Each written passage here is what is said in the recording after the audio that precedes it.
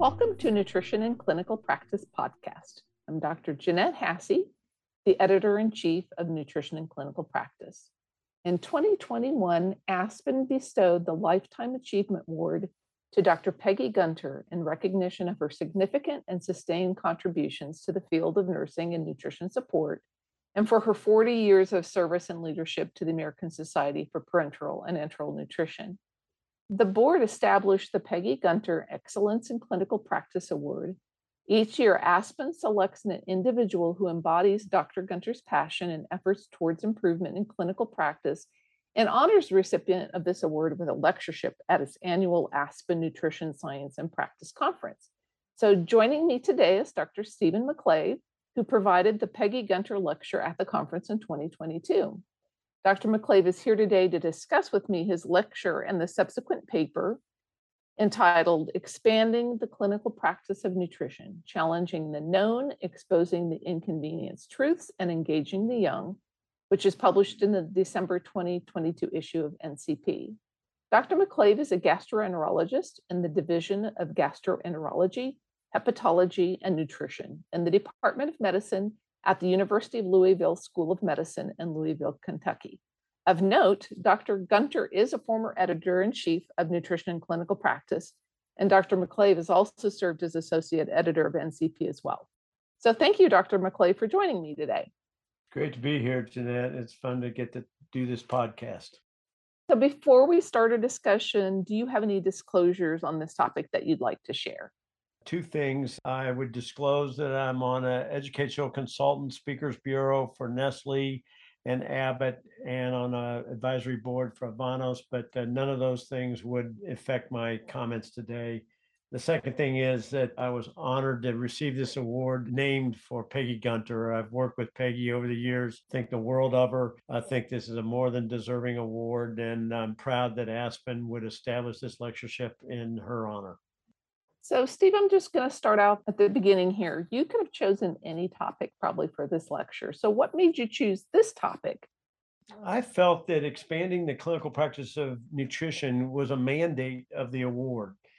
How can we expand the clinical practice, make it more relevant, make it more important to people outside the nutrition community, how to promote excellence in clinical practice. So I thought actually the choice of the topic was rather straightforward. The difficult part was the content, because I had to go back and as a society, as individuals, I had to think, what have we done well? What have we done not so well? What things are we doing that's really going to move the dial, or what do we need to be doing 10 years from now? The content was probably the harder issue than just the overall topic. So Steve, you and I have been in nutrition support at least a little while. We'll start with that. But what are some of the most significant changes that you've seen in nutrition support practice over your career? A number of things. First of all, I think we have a much better understanding of the underlying physiology of the nutritional implications of disease processes and what aspects of our feeding are affecting the pathophysiology of the stress response, of injury, of substrate utilization by the body. We just have a better understanding of that. I think the quality of our research and the nutrition literature is so much better and really provides a substantial support for what we're doing. Both of us have seen topics come and go. In the past, nitrogen balance and visceral protein levels gave way to things like caloric deficit. Immunonutrition was something I bit real hard on. And these things aren't going away, but they've kind of taken a back seat to some of the newer issues, how our feeding and how disease processes affect the microbiome, evolving to a pathobiome, immune dysregulation, barrier defense, and now probably the latest thing, personalized nutritional therapy, how the nutritional therapy should vary from one patient to the next. I think as anybody sees changes across their career, the most important thing is to respond to the science. Don't hang on to a topic past the point at which you're being supported by the science. If the science says we need to go in a direction, you got to be malleable enough in your mind and in your beliefs to move with the science. And the last comment I'd make is that I think we have better buy-in from the community outside nutrition, that good docs really know nutrition is important. They're interested in what we're trying to do with our nutritional therapy, and that's been a joy to see in my career. One of the other things when I was reading through your paper, you actually have a section that's entitled Advanced Practice. So, what does advanced practice kind of look like or entail in your mind?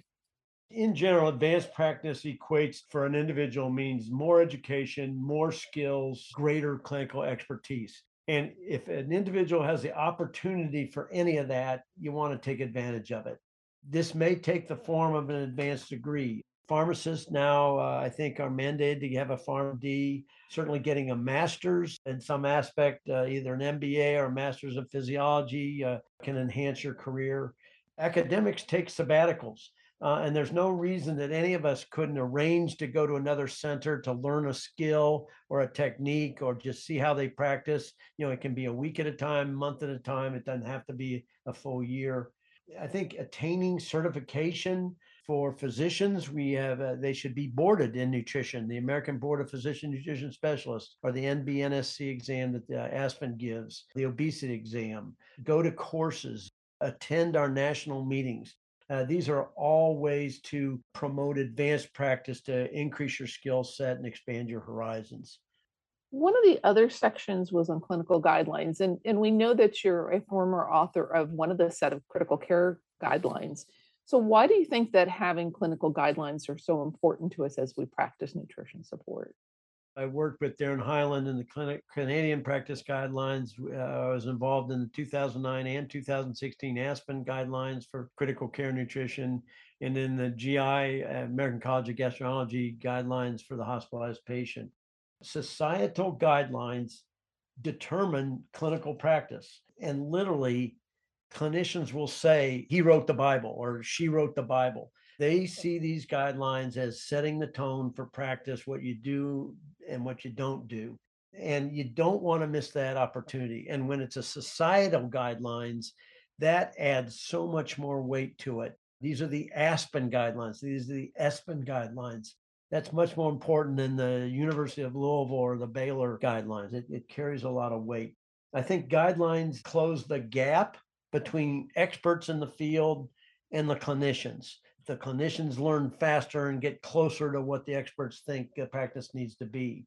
It closes the gap between academic centers and community centers through guidelines.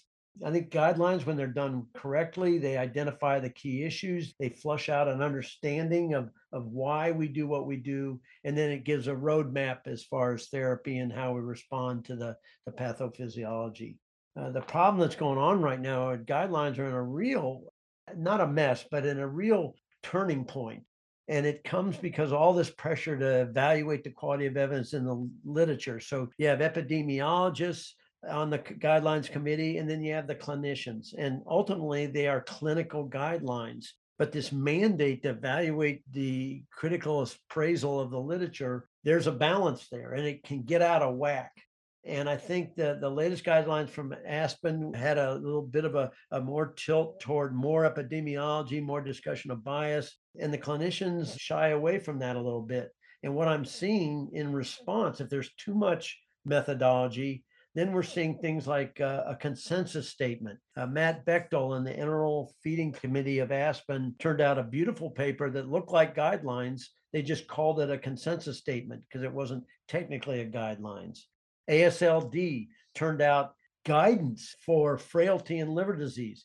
And they looked like guidelines, but they said in the introduction, these aren't guidelines. It's not a rigorous appraisal of the literature, but it's clinical recommendations for the practitioner at the bedside. There's a balance here. We certainly don't want to separate the academic epidemiologists, methodologists. We need those guys, but man, they've got to be clinical directives. So trying to get that balance correct is a real problem right now.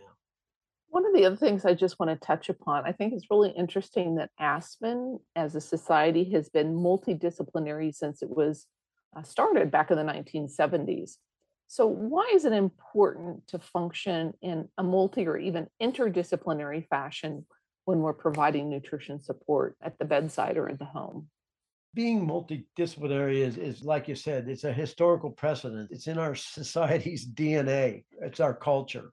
But it can be a strength and a weakness. So we got to think how we're utilizing it. The strengths for sure, it promotes a team approach. It gives everybody a voice in our society, gives leadership opportunities to mainly the four different disciplines.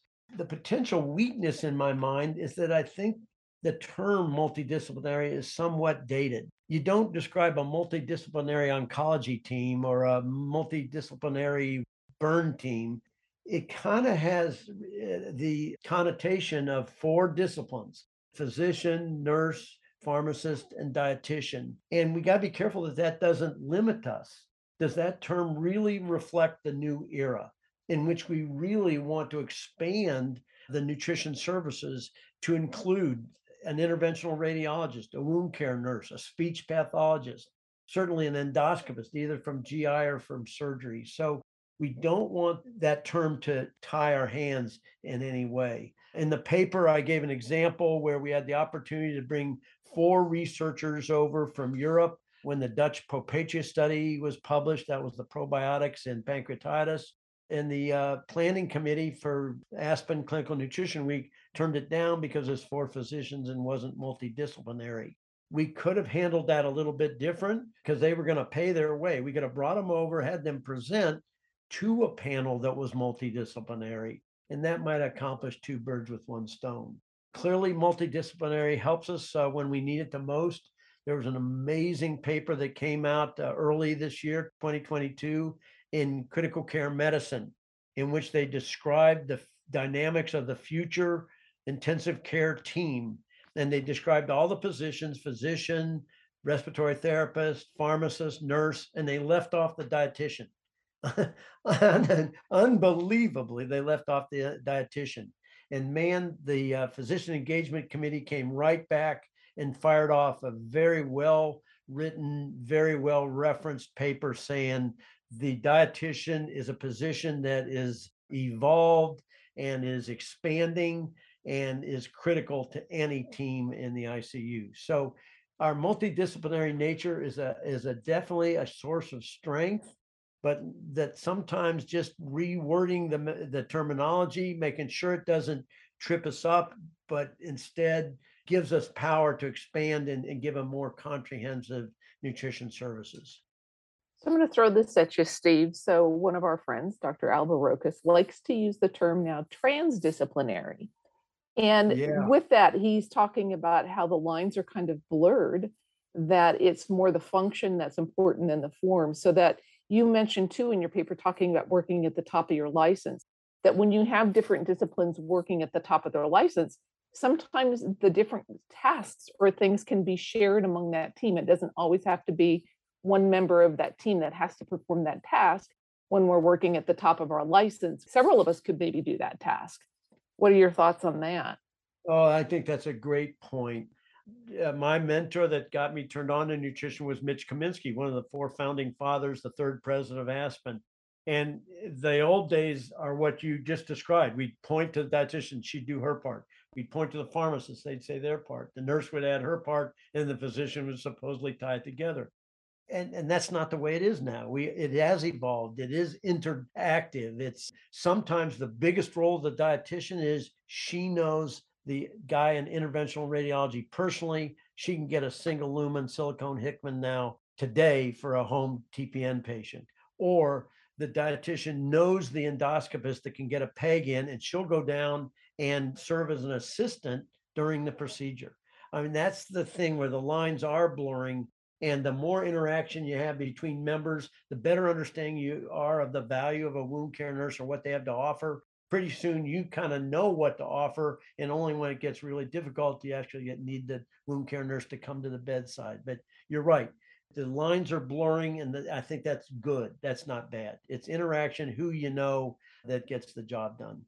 So, one of the other things I wanted to just get some feedback from you, because in your experience, what would you say are some of the foundational skills or knowledge that you need to have to be a successful nutrition support practitioner, whether you're serving your patients or clients at home or in the hospital or even an extended care facility? There are a couple things to think about here. One is that as nutritionists, we need to communicate in, it's a STEM term, but we need to communicate in doctor speak. Our notes and the way we present a case, the way we discuss a case in the hallways or on rounds needs to be the same language that doctors speak. These teams, I'm on service right now. We have consults from infectious disease, from surgery, from oncology, and we speak the same language, and their notes have a certain format. And the nutritionists need to match that.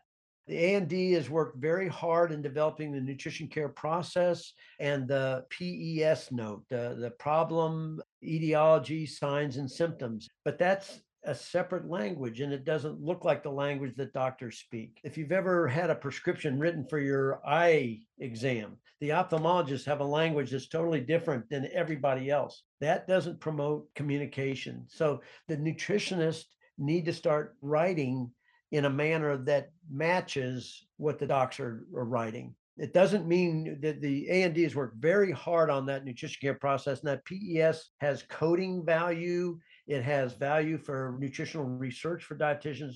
We want to support that, but put it in the right place of a note that looks like a regular note. HOPI, past history, chief complaint, assessment, and plan. The second part of that is dietitians in particular, but also nutrition pharmacists and nutrition nurses. They have this nutrition knowledge and they're making recommendations, but they don't always say why they're making those recommendations. And we have to get better at articulating the nutritional concepts. We know that doctors don't get educated in medical school, and over 3 decades, that has not changed. The curriculum has not expanded to include nutrition. They get very little nutrition. And if the dietitians can learn to articulate what they're doing and saying, these are the principles I'm acting on. This patient does not need an immunonutrition formula because he's in a medical ICU, or this patient has a complication from surgery. He's in a surgical ICU. He needs an arginine fish oil formula because of this reason. To articulate those concepts. And all my dietitians, they will present a case. They're acting on very good judgment, but it's become a game for them to tell me the principles of why they're doing what they're doing. And then always expand your skill sets. Assist in endoscopy to place a peg so that you get very comfortable working at the peg site, either burning hypergranulation tissue or adjusting the bumper or adding a bumper if it doesn't have one. Go down to IR when they place a central line so you're comfortable taking the bandage off and addressing granulation tissue there, or looking for a tract infection. Be able to do CT analysis to diagnose sarcopenia. Become involved, if you can, with bioelectric impedance, indirect calorimetry. Embrace that and utilize it in your practice. Learn frailty tests at the bedside. If you have a liver patient and you've calculated a MELD score, the hepatologists have got a MELD score saying how bad their liver is. If the nutritionist comes in and said, wait, I have diagnosed frailty, that adds 9 points to their MELD score. That might put a patient at the top of the list to get a transplant. And that's the way we contribute to the team. Those are skills that we need to have and can be a tremendous asset to the services that we're interacting with. I just want to clarify something too, Dr. McCabe, on the MELD score and the liver frailty. There is as you mentioned, the liver frailty index is a highly regarded test that can help us predict outcomes of our waitlisted patients and maybe even of transplant outcome. It doesn't really change the MELD score, but transplant committees use those two things together to decide when to proceed with our patients. Actually, at a talk at DDW in May, the lead author on the frailty, Jennifer Lee, said that diagnosis of frailty adds 9 points to the MELD score.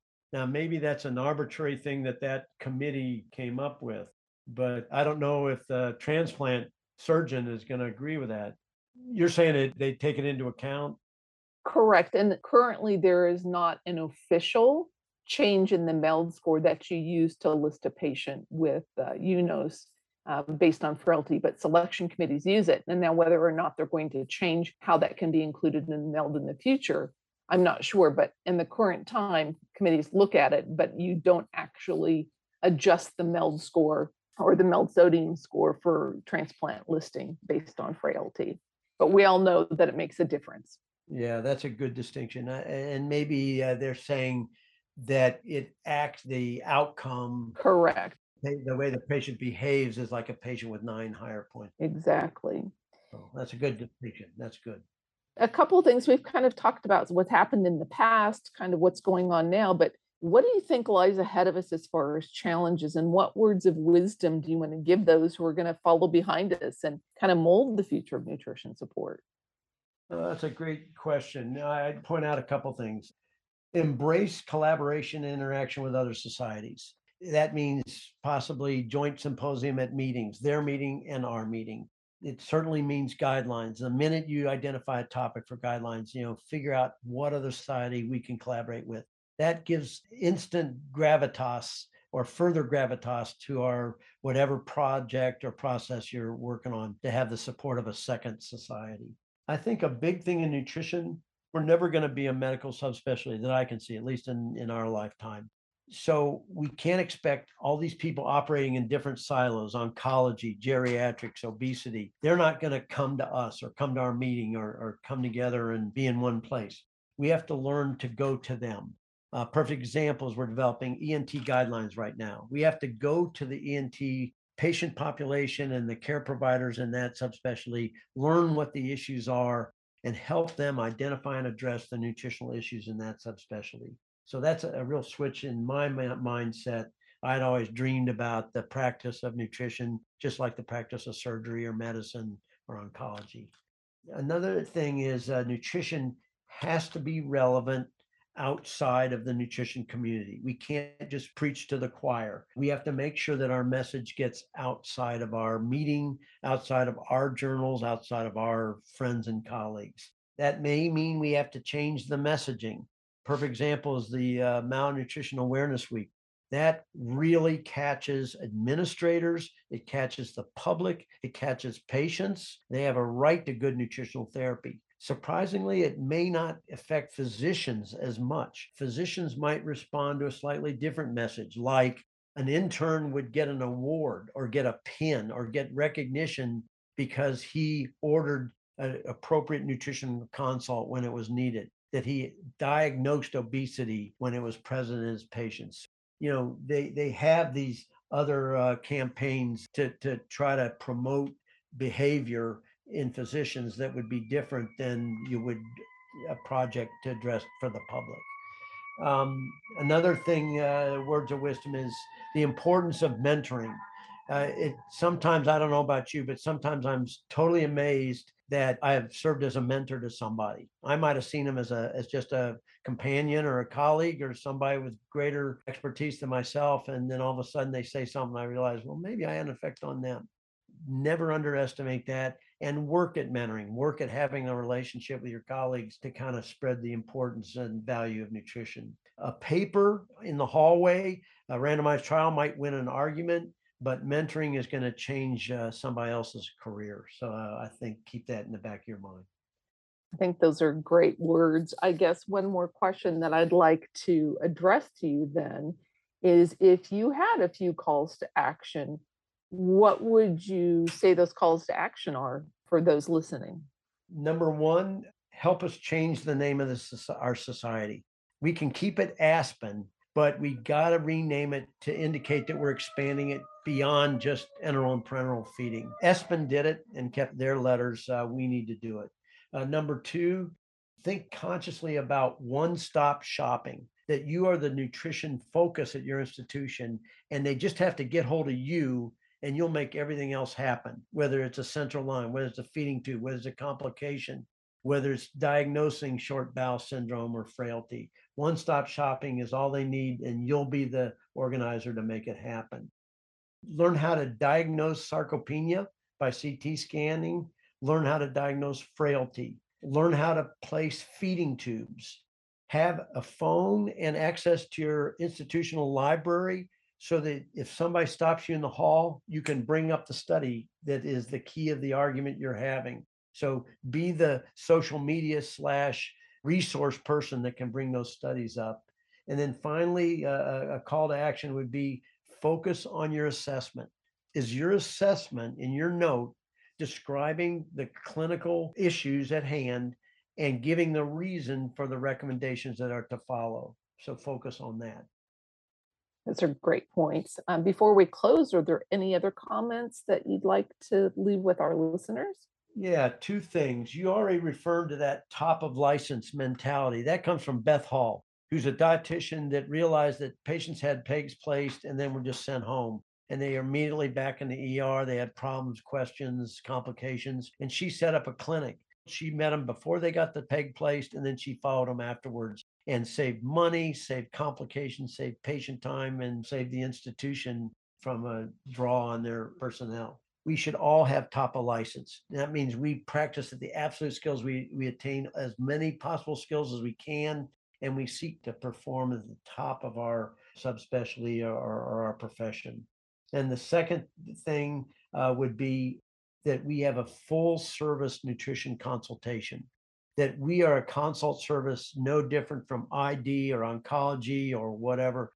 And we address every issue that even touches nutrition. And then the last thing, and the part of that is the one-stop shopping, that they call you and you'll provide the full service consultation. Well, thank you, Dr. McClay, for joining us and participating in this podcast and really sharing your insight with our listeners today. Yeah, it was great to be part of this. And again, a tribute to Peggy Gunter for all she's done for our society and as a role model for how should we direct our own personal careers. And finally, I want to invite our listeners to find out more about this topic and other nutrition support articles in the December 2022 issue of Nutrition in Clinical Practice. Thanks for joining us today.